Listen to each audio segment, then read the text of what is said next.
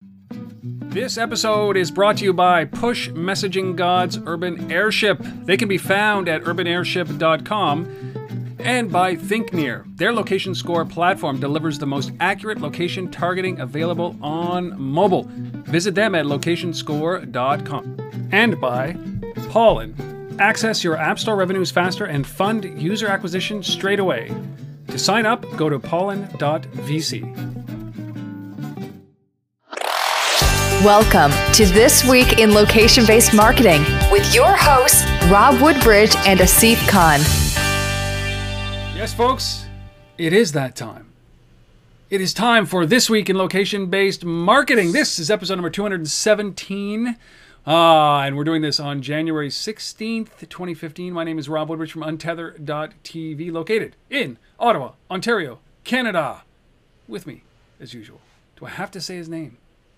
I gotta come up with a new one, right? Like the no, dance. Oh, please. You know what? The Dancer of Directions. Oh Does dear. that make sense? Direction Dancer. Direction I'll think about it Dancer. while you introduce yourself. I don't need any more names, Rob. I'm good. I got lots. Man. This is Asif Khan from the Location-Based Marketing Association, still in Toronto, if you can believe it. But just for a cup of coffee now. Monday the travel begins. So yeah. Steve, how can you be the Lord of Location, the Dancer of Direction, if you are sitting in Toronto on your butt the whole time? I want my money back. Right, exactly. I want Air my money Canada back. is sitting there going, what happened to this guy? What did we do? There's a gap. What did we do? There's a gap in this travel here. Well, you should have taken the money that you weren't spending on flights and actually put it into Target, and maybe retail in Canada would actually still be here. Tough week. If you're a retailer this week, I'd be basically clenching my butt tight, because this is not a good time to be a retailer, especially in Canada. Target pulling out, Sony pulling out. There's rumors of Radio Shack going out of business. This is not good. I thought we were in the golden age of retail. And you'd think these guys, with where the Canadian dollar is right now. Oh, it's golden. Like they'd be all over it. Like it'd be the opposite, but no. They're screwed. It's amazing. It's amazing. I've been into Target many times, and I know you probably have as well, and down in the States as well. And there's just no comparison. It was a piece of junk up here. It was a terrible store. I hated going in there. You would have like one pair of kids' shoes, right? There was no inventory. It was more expensive than Walmart, and the quality wasn't there, and there was no inventory. Frustrating. So they get what they deserve. You know what I noticed, though? Here's the thing about Canadian media all over the place, is that yesterday, we're filming this on Friday. The news broke on Thursday, which would have been yesterday for us as we're talking in real time. And everybody, when the announcement came out, everybody freaked out. It was such a shock. It was such a surprise. And you said the same thing. It's such a surprise. It was a shock. And we had something. I'm sorry, I lost my train of thought there. But we had something that was bought at Target and had to go back.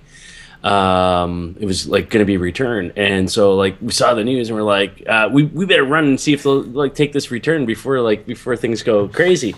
And then we were there, and you went back today to do that? Yesterday. Okay. Yesterday, and then we were there, and the we're just talking to the employee. This was yesterday afternoon. And the employee, obviously, everybody's in shock. And they only found out themselves 8 a.m. Yesterday. All the managers of the store, everything. It was just wow, crazy. Well. So in typical fashion, though, I mean, yesterday everybody was shocked. And then today, every article that I've ever read about it saying, oh, we saw this coming. We saw this coming. Bullshit. You didn't see this coming. There's no way that anybody saw this coming. No, nobody saw. Maybe Target did. But it was such a shock to everybody, and I hate when people do that. It's in hindsight, of course I saw that coming, because Anyway, I'm a retail expert. Anyway, it was a big, tough day. But we're here to talk about some good news. We got some great stories here. 10 great stories. Great stories. We got an amazing guest in Jonathan Berlin. You might recognize his name, at least his company's name is Economy. This is the company Economy that puts the beacons in mannequins that we talked about many moons ago. And Asif got to sit down and talk with him, which is going to be a fascinating conversation. And of course, we have we're going to do one big story, and I'm going to give you a little bit of a preview of what that story is. I've dubbed it now SoBizCom. SoBizCom. Now you're going to have to stick around and understand what that means. SoBizCom. Okay? SoBizCom. Instead of Solo Mo, it's SoBizCom. And by the way, if whoever's listening and hearing this thing now, please do not go and create a company called SoBizCom. No, it's just bad. Because as much as we're using it for this episode, Rob and I will totally make fun of you. 100%. You'll make it on the show, that's for sure. Yeah. But not in a good way. Not in a good way. Not in a good way. All right. So what's going on with the Location-Based Marketing Association? Well, so as I said, the travel begins for me in earnest on Monday, and basically there's a whole raft of events coming up on the LBMA calendar. So starting with next Wednesday, that is the 21st of January, the day after my birthday, we're launching a new chapter in LA. So really excited about that. A bunch of great companies getting behind it. ThinkNear, Factual, Chalk Digital, Wasserman Media is hosting it.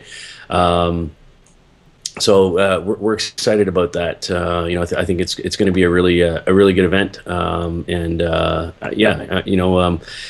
Some different perspectives too. LA's LA, right? It's not Chicago. It's not New York. It's not so retail centric. It's there's a lot of brands down there in the media entertainment world. So hopefully we'll have a slightly different discussion on location with the folks down there. And then so that's January 21st. And then shortly after that, I'm off to Europe for a bunch of stuff. So on the 4th of February, we have a event on beacons in London, and and Jonathan, our guest, that you'll see and hear later in this episode, he's going to be there speaking on the panel as well as Barclays Bank, the person that rolled out the beacons for people with disabilities. We've got them on the panel, and a number of other great speakers. So that should be exciting. So that's February the 4th.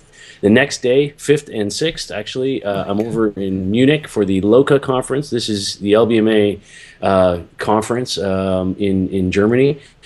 So there's 2 days. And then I go from there over to Stockholm, because on the Monday, the 9th, we're opening a new chapter there. So lots of stuff going on. It's crazy. It's crazy. You can always find that stuff up at thelbma.com/events if you are interested in following Asif. You can follow him on Twitter. You can follow him on Instagram. You can follow him on Facebook, or you can follow him on Foursquare, and you will live vicariously, as I do, with his travels. Yeah, there you go. So we've got we got the Giant Show, right? You got the Big Show NRF, right? It's called the Big Show. We're going to call this the Giant Show. In your face, NRF. The Big Show, my butt. The Giant Show is coming up right now. And we've got our top 10 stories, and obviously we're going to sandwich in our guest, which is Jonathan Berlin. And of course our resource, not a resource, but our big story of the week, which is what I call SoBizCom. SoBizCom. It's got to be said like that. SoBizCom. What do you say we jump into the stories? You ready for this, Steve? You sure? You're kicking off this week, though. I am. I know. I'm going to do this. All right. Here are the top 10 stories of the week, starting with numero uno. Not so fast. Before we get to those 10 stories, we need to get paid. So here is a message from our sponsor. This episode is brought to you by ThinkNear. Here's co-founder John Hennigan to remind us what they do. We specialize in delivering advertising solutions for our customers that focus on location. They also help you save money on gas, whether you know it or not. They worked with a national fueling station with locations across the country. Brett Cohen explains what ThinkNear did. One of the things we wanted to do with location is pull in local data and use it as part of the ad creative. We served mobile ads, and in the banner creative, we actually piped in through an API local gas price information. It's actually telling them the lowest price gas in that local area. And when they click through the ad, they could get a list of all the gas stations in their local area, say in the nearest 1 to 2 miles, and get the live real-time gas prices. We're giving them information that helps them make a better decision about where to buy their gas, where to buy their fuel, and that makes for a much better brand experience and a much better performance for the campaign. ThinkNear, saving you money at the pump. And now, back to the show. Here are the top 10 stories of the week, starting with numero uno. Do you remember the meme of the internet-connected fridge? Remember what that was supposed to do, Asif?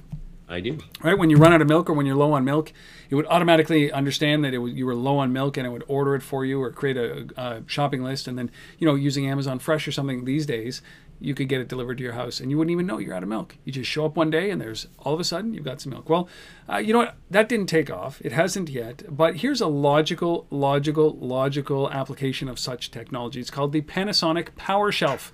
I don't know why anybody didn't think of this before. There's some things that I am completely excited about and some things that I think are going to be completely useless, but we're going to go through this. This is the first fully integrated retail merchandising solution to combine battery-free, wirelessly powered electronic shelf labels, beacon-activated mobile advertising capability, inventory and price management software, and out-of-stock sensor technology. So this is our shelves. These are easy to use, easy to build shelves with all of this technology built into it.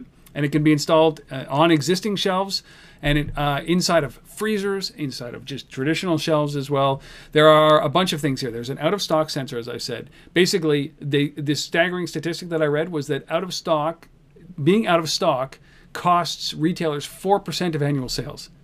Can you imagine? 4%. I thought it would be a little bit higher, but 4% of annual sales. So there's the out-of-stock sensors. There's the beacon-activated mobile advertising, which I think I might have a challenge with, but there is that built into it. The beacons are actually not battery-powered because the shelves are plugged in. It just siphons off the power of the shelves, which I like quite a lot, simply because I don't like beacons with batteries, because batteries need replacements, and there's costs associated with that.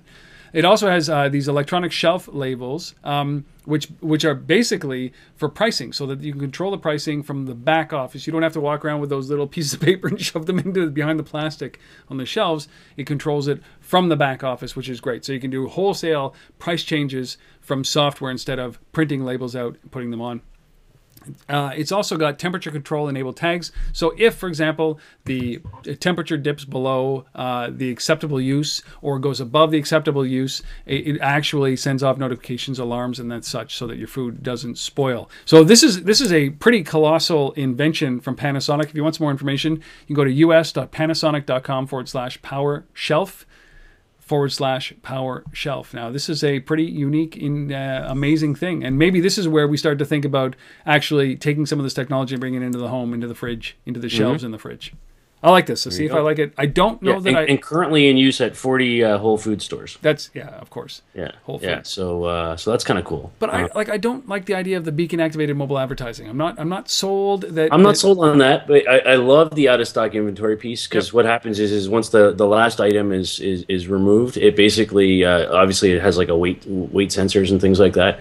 It automatically sends a text message to an employee saying, hey, come fill the shelf up again. Can you imagine? That would be the most annoying thing in the world. Fill me. Stock boy. But yeah, I would also like to know, like, if it's not on the shelf, and if I have an app and I notice that it's not on the shelf, but I want it, it's got to be in a cart somewhere. Maybe there's 3 or 4 that are around the stores. I'd love to know where that is so I can go and grab it, so I don't have to wait for the stock boy to come and fill the shelves. Anyway, there you go. That's cool. That's story 1. It's a long one, but it's pretty cool. Yes. All right. Our second story. Over to Germany, there's a company called, I think I'll pronounce it Locker, L-O-C, or Locker. I'm going to go with Locker since it's about location. L-O-C-R. It's not a gym app, eh? So this is it's not, no.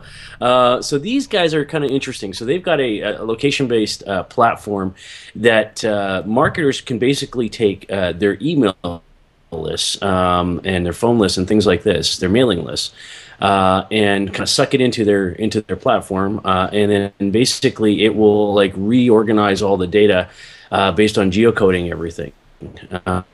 So in other words, it can show you that here's a list based on location or distance from a business or from an event. So it basically takes that data and lays it on top of mapping data. And blends these things together, which is kind of interesting. They can also generate personalized maps for you out of the system. There's APIs so that you can have this automatically interface with existing systems that you already have.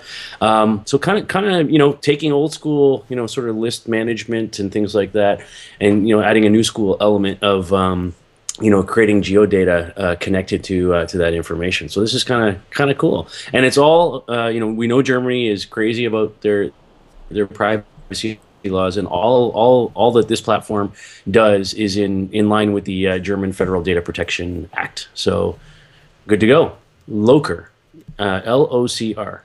All right, our third story involves some funding. This is a company called MoveIt. It's an Israeli-based public transport startup. They've raised $50 million in their Series C funding round. So basically what MoveIt does, I was about to say what Loker does. What MoveIt does is they give you information about traveling by public transportation. That's what it is. So instead of, what typical stuff is like mapping or companies that actually give you directions by car, this is about public transportation. So you type in where you want to go and when you want to go, and it gives you all of the stuff for public transportation. They are now worth up to $450 million. That's their market cap right now. Their investors were Nokia Growth Partners, BMW iVentures, Keolis, Sequoia Capital, Bernard Arnault Group, Vezra Investments, BRM Capital, and Gemini Partners. They have 15 million public transport users using the applications in around the cities of Sao Paulo, Madrid, Barcelona, Rome, Milan, New York, and LA. Now, here's the challenge, okay? Hear me out. They have raised $81.5 million now, including this 50.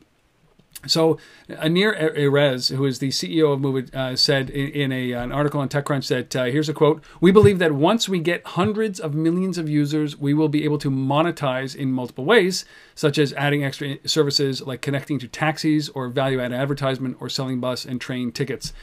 That is true. If you have a couple of 100 million users, you should be able to put a revenue label. I'm just saying, right? To see so far so good. But I did a little math here, and it's always bad when I do a little math because my math is terrible. But I did a little math here. So if you took just their pre-money, like the money that they've gotten invested before this 50, $31.5 million was put into this company. They have 15 million users. So you do a little bit of math. That's about $2.10 per user that it's cost them to get to this level. You with me so far? $2.10. So if they had 200 million users, which is what they're going to go, it's going to cost them $420 million in investment to get to that level before they turn on revenue. And if you take the 81 million, that's $5.40 per user. To get to 200 million users, that's over $1 billion in funding. So this is a big bet for public transportation, a huge bet with the idea that maybe revenue is behind it. Anybody with 100 or 200 million people or users, consistent users, should be able to make a crap load of money. I'm just saying that it's going to cost anywhere between $420 million in user acquisition all the way up to $1 billion in user acquisition to start turning on revenue. That would scare the crap out of me. Yeah, but Rob, at the end of the day, question the math here. At the end of the day, we know if these guys are successful in building, a significant user base, regardless of the funding piece, somebody, I mean, just like with Wade, Google, even took them out, or like these people make no money, or they made no money, right? I mean, the shareholders make money, but that's what they're seeing those kinds of dollar signs, right? But they said in the same article that the CEO said that we're not interested in being bought by Google like Waze was. Anyway, if you're interested in this, moveitapp.com. This is why I shouldn't do math. Just very clearly, this is why I shouldn't do math. It's frustrating. There you go. All right. Yeah, so our fourth story is about our good friends at Snapchat. Everybody on the planet by now, I think, has heard of Snapchat, or if they're not using it. And this isn't so much a story about the product or the company or a new offering per se. It's about, a piece, actually, that was written this week on how retailers in particular could use Snapchat in a business context to sort of overcome things like showrooming. And it was a very interesting, motivating piece, I thought, and a different way to think about, Snapchat. And so just wanted to highlight a few of the things that they were suggesting in this. So they were saying, the beauty of Snapchat is this idea of, you send a message to somebody and then it disappears. It's the ephemeral aspect of it that people like. So that it's like the old Mission Impossible message, right? Where this message deletes and self-destructs, right, in 10 seconds or whatever, right? It's that kind of thing. And so one of the ideas that's been floated around Snapchat is this idea of an in-store offer or coupon being sent to people on the Snapchat platform from the merchant, that is completely random, right? Like, so in other words, instead of you just blasting everybody with coupons and whatever else, maybe like, the bananas are going bad right now in the grocery store. So let's just hit anybody in the store right now on the fly. We're just making this up as we go. It's 50% off on bananas right now. And we can push this coupon or this offer out over Snapchat, and then it's gone. And if you if you don't use it in the next 5 minutes or whatever it is, it disappears. Like it's you got to be there to engage with this, and I think it's a rather interesting idea. There was also this suggestion that in theory you could tie the messaging aspects and platform of Snapchat to beacons. So being able to understand where somebody is in a store from a location point of view, an indoor mapping perspective, and then being able to deliver a Snapchat, offer or marketing message based on, tying that to presence. So I think that's rather interesting as well. And then the third one I wanted to highlight, which I thought was really, really cool, is and the idea that they were suggesting is in clothing shopping in particular. But so you're at a clothing store, you try something on, and then if you take a photo, like a selfie or something like that, and then you send this via Snapchat to a friend, and you tag the brand in that, they may respond by then sending you an offer on the Snapchat channel to both you and your friend, to participate. So there's this kind of social sharing piece or magnification of the offer, which I think is really cool. So lots of interesting things to think about. But any platform like that, I think, could be interesting for retailers to think about. Would have thought, eh? That's a perfect example. If you get 700 million people using a product, I'm sure you can make money off of it.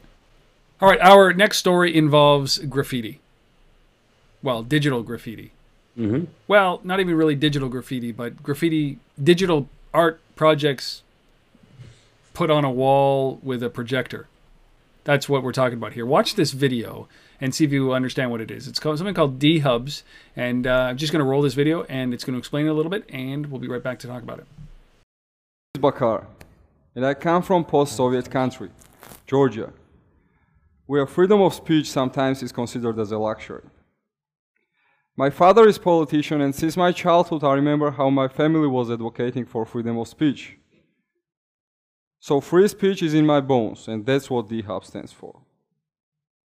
There are people in the world who want to say something meaningful, something important.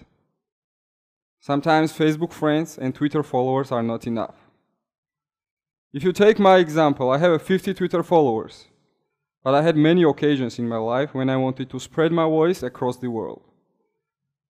One example was in 2008, when it was war in my country, and second example was this year, when I got married. So number of people who will hear your voice is very important. But there is another thing I don't like in today's social media. It is very difficult to find messages with deeper emotional bonds. D-Hubs is the social network where users directly post in streets, on public screens. It is a new communication channel where you have access to the thousands of people walking in the streets. All you need to do is just to download mobile application, create your message, and your adventure starts here. Imagine your free speech, revolutionary message displayed on gigantic billboard on Times Square. Imagine your self-picture flying with the drone all around the city. Imagine your girlfriend's face when she sees your love projected on the street walls. We are next generation of social network, connecting physical and online world. So the guy who goes to the gym, the meathead, the lug nut, like in me, where I just go and lift the heaviest weights I possibly can and don't think about anything, looks at this and says, huh? But the guy who understands a little bit about how the world works and about where this guy comes from has an appreciation for what D-Hubs is. If you're interested, go to dhubs.com. You can learn a little bit more information, see some other videos. Pretty cool, I suppose.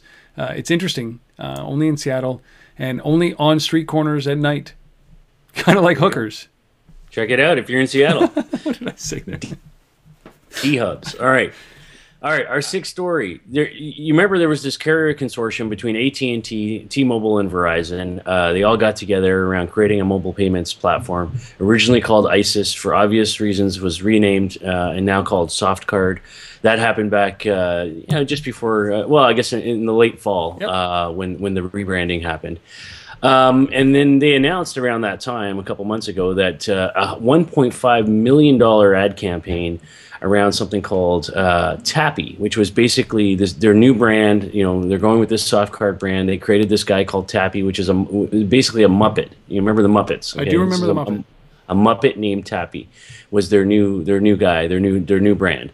And so, big money spending going on, and now here we are, like just 2 months later, after the rebranding and $1.5 million Muppet named Tappy. Now they come and say, hey, we're downsizing, we're reorganizing, we're firing 60 people, and we're consolidating our operations to just Dallas and New York.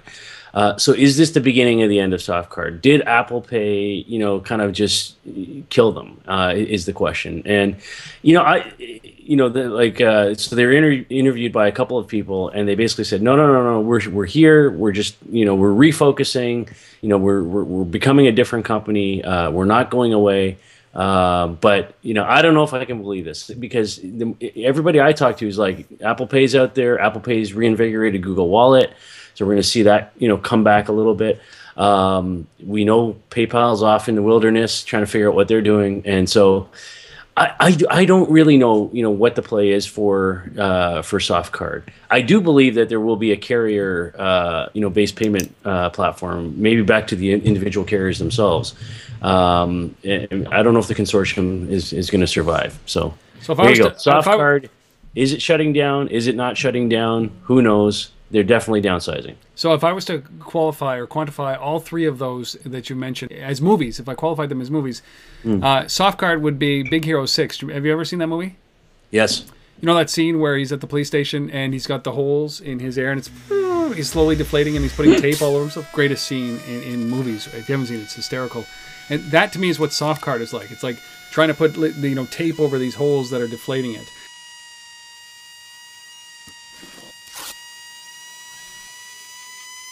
If I was Apple, I would think of the Avengers. That's exactly what it would be. It'd be like this powerful force. It'd be like, come on, you can't stop it. It just barrels through everything. Just the Avengers going through it.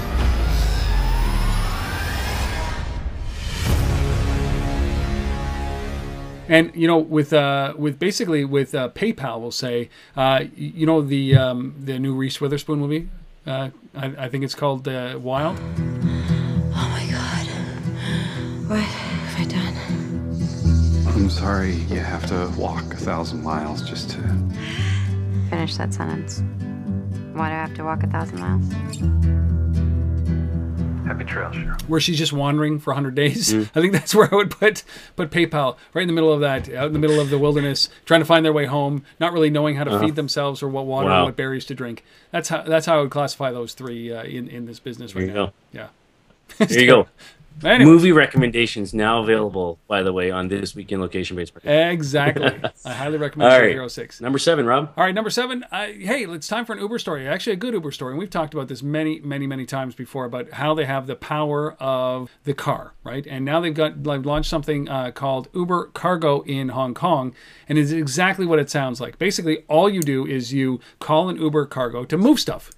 So if you need deliveries right away, if you need to send fresh bread or pastries or flowers or whatever it might be, or if you need to just basically send your friend something, you just call Uber Cargo. Use the application, the Uber app. You choose whether or not you want a traditional ride or cargo. You choose cargo. And then you say where you want it to go. You can follow the driver arrive at your door. It's basically like an Uber from that point on. You stick the things in the car, or you can actually go for a drive with your stuff, and it's all billed. It's seamless. It's amazing. It's Uber, right? It makes what they're doing on the cab side seem logical. We saw Uber deliver Christmas trees a couple of years ago. We've seen Uber do a bunch of things like this, and I think that this is a pretty significant move by Uber. You can go to blog.uber.com/Uber Cargo, Uber Cargo, and it's launched in Hong Kong. Our eighth story is about a little partnership between our friends at Retail Next and a company called Steps Away. Retail Next, as you might know, is a indoor location analytics company, and they've teamed up with Steps Away, which is a mobile retail solution that is a push marketing platform. So what they're doing is they're working together in malls to actually take the location analytics, the movements, dwell time, traffic data that Retail Next has, and layering that on top of, or with, if you will, the targeting platform, the push targeting platform that Steps Away has. So this is kind of cool because it's instead of going out and sort of just having one platform over here to do one thing and analytics on a whole separate thing, they're kind of tying these things together and giving insights to the store owners, operators, and the mall owner operators all together, and kind of having one kind of common solution, I think makes sense. Retail Next and Steps Away. There you go. Our second to last story involves a company that I didn't actually think still was in business. A company called Path. Remember these guys? Mm-hmm. Actually, I lie about that. I know one guy, a good friend of mine, Andrew Milne, that uses Path by himself. Yes. Sad state. Certainly not me. I haven't used it in years. But they put something out in the fall called Path Talk. Basically, it's a way to communicate with businesses instead of to people. So you communicate basically with a business. There's an interpretation that happens. So I send, say, a notification to a business in my neighborhood, and I ask them a question. And what it does is somebody from Path Talk, the company Path, responds on their behalf, on the company's behalf. This always reminds me of Local Mind, but Local Mind, the way that it used to work with Lenny's old company, Lenny Rachitsky, that it would actually, you would find somebody in the venue and you would be able to have a conversation with somebody in the venue about like how long the lines were and so on and so forth. And they were moving into this space with Path Talk is now just entering. So basically, look, it talks through an interpreter for that business. But these guys are growing this, and apparently over the Christmas holidays they had some amazing growth numbers around people looking for presents, looking for reservations, looking for things that they couldn't get because everything was closed or everything was out of stock. So it's actually, it could be useful, but I still think, and when we talked about this the very first time, they don't release numbers on this, but when we talked about this the very first time, the biggest question was, and it still is on my mind, is that why don't I just pick up the damn phone and call the business instead of having to go through an interpreter? And I'm so surprised that this is even still a thing. I don't get this at all, man. At least Lenny's was with Local Mind was very directed. It was like, I need to know what the lineup is at that restaurant. I need to know what the wait is for that for the restaurant or the bar. I need to understand who's there and is it worthwhile? Is the scene worthwhile? Path Talk is not scalable. It seems like a pain in the ass to be able to get into, and you're probably faster because you know what? Path Talk only has hours. So say they only work 9 to 5, but the place that you're interested in is open to 9 to 9. You can't use Path. And then you know what it does? It's built in this technology so that the next available moment, so say 9 o'clock the next morning, it will respond to you. It's like, frig.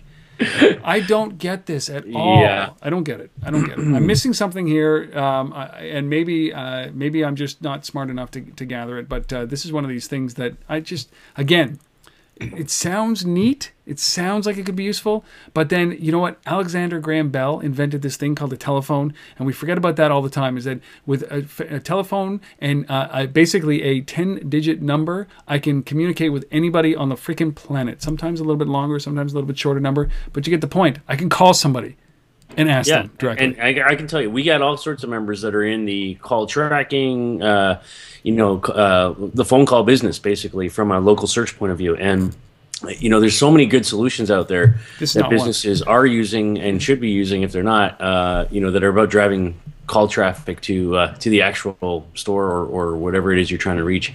So I have trouble seeing how this this can actually become a significant business. So many things can go wrong for the brand. Yeah. Like if I don't get an immediate response, or if I get the wrong response, that's reflected on the brand. And who's like the person that's calling you back from Path? Like, what do they actually know about the brand? Right? Like they don't know anything about the. They don't know anything about the brand. Like, and does a brand trust them to speak on their behalf? Like, it's ridiculous. I don't know. Anyhow, Path Talk. Path Talk. All right. It's a ringing endorsement from Asif and I. Go get it. Ding! Yeah. All right. Our final story, our 10th story. Well, it's just over a week now since armed gunmen attacked the offices of the French satire newspaper Charlie Hebdo, and we're still, the world's still dealing with this and the aftermath of this, and certainly concerned for the families of the people who were affected by that. But out of that comes a new app called the Je suis Charlie app. I just wanted to raise this. This is something that has caught the attention of the world. This this just crazy attack on these people, and the police officers and the cartoonists that were killed. But in an act of solidarity, and we saw the sort of the around the world people gathering and in support.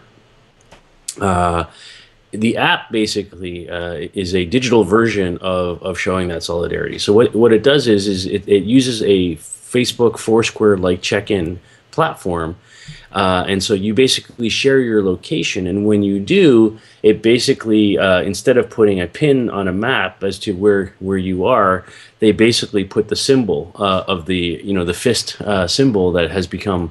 That we're all familiar with now on the map. And then you can see where other people who have the Je suis Charlie app are near you and around the world. And so it's basically a digital way to show, in a location sharing context, the solidarity of the people who are showing their concern about this terrible thing. I like that. It's like, if you can't be there in person, this is could be the world's largest protest, simultaneous protest. Right? I think that's pretty amazing. Or show of support, not protest, but the Je suis Charlie app. Go and download it. Yes, do. Those, my friends, we made it through the 10 stories. We did. If I've done a good enough job editing this, you will not have noticed the crappy bandwidth that we've had this entire time, that in order to be able to get this amount of good content has taken us basically 4 hours, 6 costume changes and 2 makeup applications in order to be able to do this. The lights are basically melting my skin now. But those are the great 10 stories. If yours was not in there, that is your fault. Please, please, please reach out to us, rob@untether.tv or asif@thelbma.com. If you would like, you can leave us a voicemail as well. Just go to untether.tv/talk. Untether.tv/talk, and you can actually pick up the phone and leave us a voicemail. We'll play it right here. We'll answer any questions or comment on what it is that you are commenting on, or we'll just let it run if you have a nice thing to say about us. Untether.tv/talk. Pretty easy to reach us. Before we get into our big story of the day, which is called SoBizCom, SoBizCom.com, baby, we have got a guest. Jonathan Berlin, Economy. You sat down with him, Asif. Why don't you cue this up? Let's let it go. Yeah. So, Jonathan, we've talked about Economy before on the show. This is the company who has taken beacons and put them inside of mannequins. Economy is a spin-out company from a much older company called Universal Display, which Jonathan also works for as a managing director of. And so this is a long-standing business, almost 30 years old, 27 years old to be exact, as he'll share. So I don't need to say anything more because Jonathan's going to say it all right now. Jonathan Berlin from Economy. Well, it's that time of the week where we get to bring on a special guest on the show, and this week I'm really excited because we have Jonathan Berlin, who's the founder and CEO of Economy, as well as the managing director of a company called Universal Display. Jonathan, thanks for being on This Week in Location-Based Marketing. It's a pleasure. Thanks for having me. So why don't you for those who don't know who Economy or Universal Display is, who are you guys? What do you do? Okay, so Universal Display is where I started over 27 years ago, third generation family business.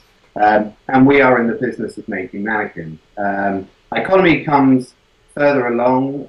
We incorporated the company in November 2013, launched our product in March 2014, which is a product which works in conjunction with our mannequins. It doesn't have to, but it certainly was invented in that way, but as time's gone on, it's changed. I co-founded that company with my sculptor at Universal, Adrian Coe, who's worked with me for 20 years. So we have an immense collective background for retail, and we've created a product which really is aimed at both the retailer and the consumer knowing what we know works for them. Awesome. So, I mean, a long heritage in obviously the mannequin industry and working in the retail sector. The reason you came, onto our radar was the fact that you started working with beacons. And beacons is a thing that we talk about every day in retail, especially in the world of location-based marketing and targeting consumers based on location. You decided to build beacons into the mannequins that you were building, and sell these, as basically a, sort of a high-end mannequin with, extra features. How has the retail community reacted to that? Are they embracing this? Are they concerned? They are embracing it. I mean, it's a groundbreaking product. I mean, everybody uses beacons, but not to the extent that we're using them. To give you a little bit of a background, obviously when you walk down a street or in a mall, you are looking at a product in a window with mannequins and the drama and the beauty of the windows. We're very much about that. We're about the creativity of the windows and keeping that. Now, people were coming along with touchscreen windows and magic mirrors and this sort of thing. And what we want to do was keep the integrity of those windows, keep the drama, which is the thing that physically pulls the consumer into the store, but give it an edge, give it something extra. What we did was we created something that would work perfectly with the mannequin and engage the consumer in a far greater way with their handheld device, which is theirs. They're not touching windows, they're not being pulled in by anything else than something that is already there in their hand. So the consumers are really loving it because it's giving them huge amounts of information. It's telling them where they can find products in store. It's showing them the actual product that's in the windows and on the mannequin. It's allowing them to drill down and get far more information. And that's 24 hours a day, so the store could be closed. They can take those details away with them on their smartphone, and they can actually order online via the retailer's website. So that's great. Okay, I mean, so the retailers like it, the consumers are getting value from it. How is this promoted to consumers in store? How do they know that there's a beacon in the mannequin to interact with? How are retailers kind of messaging that and telling them about it? What we've done with our initial launches, there's a number of things. One is that we are putting a vinyl on the window, and the vinyl is asking people or inviting people to download the app. And therefore, obviously, they can engage. Retailers are using their data that they have on their client list, and sending out information about the stores that have the technology in, and inviting them to come and have a look and download. And we on our side are talking to consumer press, and we've been very lucky, and they've been very kind to us, and they're putting the word out for us as well. So it, obviously, as critical mass grows, people will understand the product more, see it more, and then the downloads become great. And just so I'm clear, the app that you're asking people to download, is it the retailer's own branded app, or is it an economy app, or is it both? We have an economy app. We have an API that we are giving to our retail customers so they can embed the technology within their own app. So you have the best of both worlds. Okay. And has there been any privacy concerns or anything like that that's been raised around sort of just having these beacons sitting inside of mannequins that, are essentially watching you or tracking you? Sure. I mean, it's a question I get asked all the time. Yeah. We're very, very specific, because obviously privacy is very important. We want people to use the product, but we don't want them to feel that they are being tracked. When you register for our app, you're asked for your age range, your clothing size, and optionally you can give your email and your name. Now, the clothing size and the age range and obviously gender are important for us to personalize the experience going forward for these people. But that's about it. If you want to give your email and your name, by all means you can. If you don't want to. it still allows a huge amount of analytic data for the retailer. And what we found is we can see the engagements, we can see everything from the notification, when somebody gets a notification as they walk past the store, to all the way through the experience, the basket clicks, to what people have looked at. And if you have the demographic, you can build up a huge amount of data on that anyway. Fantastic. So last question. Obviously this is an innovative way to, to bring beacons into a retail environment by, tying them into, something they need anyways, which is, in this case, a mannequin. We've seen similar things with other companies building it directly into shelving units and things like that. So obviously, I understand why, and I think what you're doing is really, really innovative and cool. What's next for Iconomy? I mean, if you look sort of, 12, 18 months down, the roadmap, are you working on other products or anything you can share with us? We are. I mean, we're enhancing the product we have now to make it even more personal. But, there are some things that just can't be done at the moment. The technology doesn't exist, but we do have, yes, we have some new products which will be obviously consumer-facing, but for different sectors. And they're very, very exciting. We have a beacon which will transmit at a far greater distance. So as you can imagine, we can use this for other things as well. So the proximity doesn't have to be so close, but it's sort of watch the space and all will be revealed. Fantastic. Well, this is exciting. I'm really excited that this is happening, that retailers are embracing it. Consumers seem to be, getting some value from it. So that's great. And just for our audience who's watching this out there, if you're in the UK or you can get to the UK, London in particular, on February the 4th, the LBMA London chapter is hosting a meetup in the evening on beacons. Jonathan will be there and speaking directly in person about this on as part of a panel. So you can meet him and learn more about Iconomy at that event. So that's February the 4th in the evening in London, England. So we encourage you to get there if you can. Jonathan, thank you so much for your time. Really great to chat with you, and looking forward to seeing you in person on the 4th. Thanks so much for joining us. Thanks for having me. So, Jonathan, thanks again for doing that and sharing with our audience. And as I said on the video, and I'll say it again, if you are in London on February the 4th and you're coming to our event, Jonathan will be there. You can meet him in person. You can meet him in person, people, and learn all about beacons in the mannequins. Yeah. Beacons in the mannequins. Beacons in the mannequins. It's a precursor to beacons in the humans. Yeah.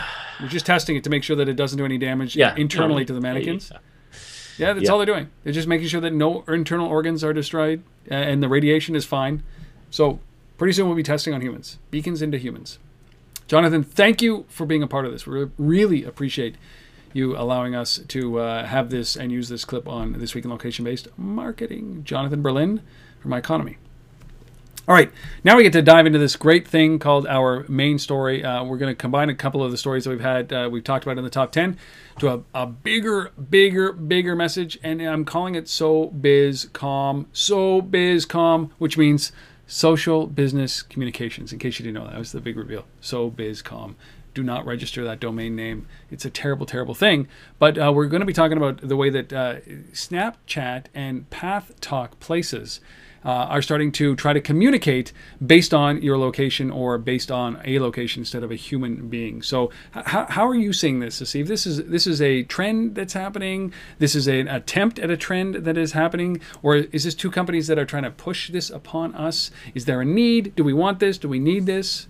Kick it off. I'm going to say it's a trend that's happening. I think that, retailers and merchants are waking up to the fact that you know, and I think it's partly driven by the beacon phenomenon. Yes. So you know, we're putting these beacons in all these stores, or Wi-Fi, or whatever the communication mechanism is, and it gives us the ability to understand, you know, who's there right now. And in many cases, you know, we want to talk to them. We want to be able to engage them. We want to be able to convince them to buy something from us, or engage with us in some way at that particular time in that particular location. But one of the challenges that we have with that, and especially in the world of beacons, where, you know, it requires an app in order to interface, it means that we have to drive, you know, downloads of that app in order to have, you know, people that we can actually communicate with. And so when you start to look, you know, at that and the challenges around that, I think what you realize is that, or where the trend is starting to come now, is this idea that we either need to go and interface with apps people already have on their devices. So things like, you know, the in-market approach, if you will, where, you know, they take the SDK from their beacon platform and they embed it in third-party apps like Epicurious or something like that people already have on their phone. So when you walk into a store with the Epicurious app, it can recognize the beacon, yep, and the communication channel is open. You don't need to go have some separate, you know, branded, you know, merchant app. So that's one way to think about this idea of, you know, of engagement. Another way to think about it is in the context of messaging, like we're talking about here. So whether it's Snapchat or PathTalk, or even, for example, you know, and this one just popped into my head on the fly here. So you know, don't knock me for it, but even something like, you know, the 6 people out there who still have BlackBerries, you know, think about the idea of using BBM, for example, as a communication platform, right? There's still a lot of people who have BBM as a messaging. It would be a lot of one-way messaging. Hello, is anybody out there? You know, or the Kik app, or things like that. So I think there are a lot of, you know, opportunities to take these platforms, these messaging environments, and turn them into ways that brands can actually communicate with consumers in a relevant, location-sensitive, and contextual framework. And what I love about, you know, the Snapchat piece that I shared earlier, you know, for me the best example or use case of that was the one at the end, where, you know, I take the selfie, I share the photo with a friend, and the brand responds by giving both of us, you know, a discount or offer. You know, and so the ability to draw more people in. What I would like to see out of that, though, if you go down that path, is how do we then, you know, capture those people in terms of people that we can message, you know, or engage with on other platforms. So can we then take them and also link them to our Facebook page, or to our, you know, or to our Twitter, or to other things. So I think that's where, you know, there's a data management exercise that needs to sort of be thought around all of this in terms of, you know, how you tie it together. So there you go. I'm done. Well, no, over to you. It makes a lot of sense. But I think that I wonder if this is shoehorning something into a platform that isn't ready for it. Like Snapchat's interesting, but the beauty of Snapchat is that we aren't on it, parents aren't on it. It's much more of a millennial thing. And B, that they're temporary messages. So from a marketing standpoint, I can really understand, and a retail standpoint, I can really understand that putting something with a time limit on it in an exchange. So you have that, you know, the last example that you have, that you and I are exchanging something, and it's about a store, and we each I take a picture of me in this outfit, my Old Navy shirt, and if people still shop at Old Navy, we both get a discount, and then there's a time limit on that discount, right? Because it'll evaporate, yep, based under the whole thing, you know, the same way that Snapchat works. I just wonder if there's other platforms that are better suited for this, like something like Instagram is much better suited for something like along that, where. Yeah, I agree. But and even Twitter, I think Twitter is going to move heavy into this kind of a framework as well. Well, Twitter's right there with the Twitter buy and the data that they're collecting about the brands and the exchange that happens as a result of the brands, and especially around the conversations of the brands, right? So a lot of people use Twitter as a support channel for their brand, right? Mm-hmm. So if somebody's berating Twitter, or berating a brand on Twitter, like Rogers up here in Canada, you should see the Rogers streams. And Rogers helps, you know, they go out there and they try, but they're so transparent in their apologies that it angers people even more. But so I think that there is something that happens here, and maybe Twitter, as the you know, the nervous system of the internet, really does have that ability to get in there. But Snapchat, like it just seems to me that you can do this. And especially around showrooming, I don't think that showrooming exists anymore. And I think that because what happens when you walk into a store like Best Buy or any other store is that it's not showrooming anymore. It's just buying, right? Like I think there's the concern about buying from a mobile device has now disappeared for the most part. Even though only 50% of the people that we know on the planet who carry these things do it, but those 50% who do it don't showroom anymore. They just go in there and they buy. Like, it's just very clearly that, hey, that's a nice TV. It's cheaper here. Bought, right? It's none of this showrooming anymore. So I think that there's opportunity here, but I think that I don't know who would pay for that. I don't know how you pay for that. I don't know that the platform Snapchat is ready for this or is adequate for this. And I certainly don't think that Path Talk is something that is anything close to at least what Snapchat might have. No. But I think that there's other platforms like Twitter and like Facebook that are better suited for these kind of things. Yeah, and I think if those types of platforms can somehow create this ability to do the disappearing message as well, then I think it's golden, right? So, but I agree. I think there's platforms that are better suited. But I do like this idea of this temporal disappearing offer. That's very much about what's relevant right now, and then it's gone. Because you can see it going so wrong with Snapchat, right? The great thing about Snapchat is the fact that it is a communications platform first, and trying to jam it all full of this kind of shopping stuff. And I wonder the behaviors of their users. Do they look at it and say, yeah, you know what, I'm in. I mean, I am showrooming. I don't think so. I think it's much more of a social environment. So that's why it's SoBizCom, social business and communications. There you go. Most kids using Snapchat don't think of it as business, right? And I think that you have to make it so that it doesn't feel like business. How's that? Got it. Snapchat, Path Talk, Places, SoBizCom. We just coined a new phrase. That's it. For those of you who are watching, listening, whatever you are doing at this moment, if you're watching or listening it, you know that there are a couple of ways that you can support this podcast if you so choose. If you've made it this far, it means that you actually may find value in it. And if you know that we have done 217 episodes, you probably find value in it along the way. But I would appreciate it if you could do a couple of things for us. Maybe one of them would be the simplest thing is to go onto wherever you have downloaded this, whatever podcast software you're using, or even on the website, or through Twitter, and give us some social credibility. That means it's a star rating in iTunes, a little review that you would write about the podcast, or if you're socially minded on Twitter or on Facebook, just do a little shout out to what we're doing here on This Week in Location-Based Marketing, and mention us by name, at Rob Woodbridge, or at Asif R. Khan, or at Untether, or at the LBMA on Twitter, and we will actually respond and try to amplify that, and we'll thank you profusely. You can do it that way. Or you can go to patreon.com/Untether and support this damn podcast with a couple of dollars every month. $2, $3, $4, $8, $10, $20 a month. That's all we're asking for. We'll send you some good swag. We will send you our love. And wherever we are, whatever you are doing and whatever we are doing, if we're in the same room, we will hunt you down and hug the crap out of you.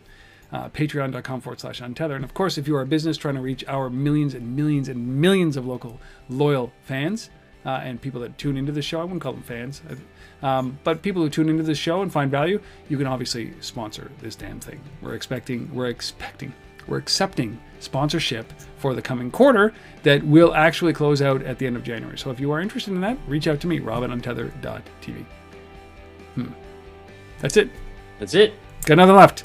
Asif, I will see you in Austin. I will see you in Austin, yes. For the Asif Khan birthday celebrations. Can be done. Will be done. Be done. Yes. Thank you all for tuning in. We will talk to you next week on This Week in Location-Based Marketing. See you later.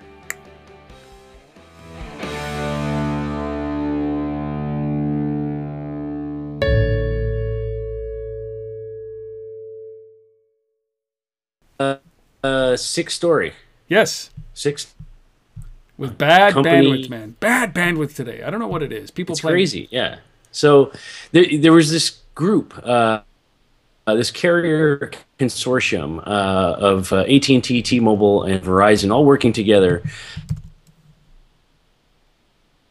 to conspire against us getting this episode done.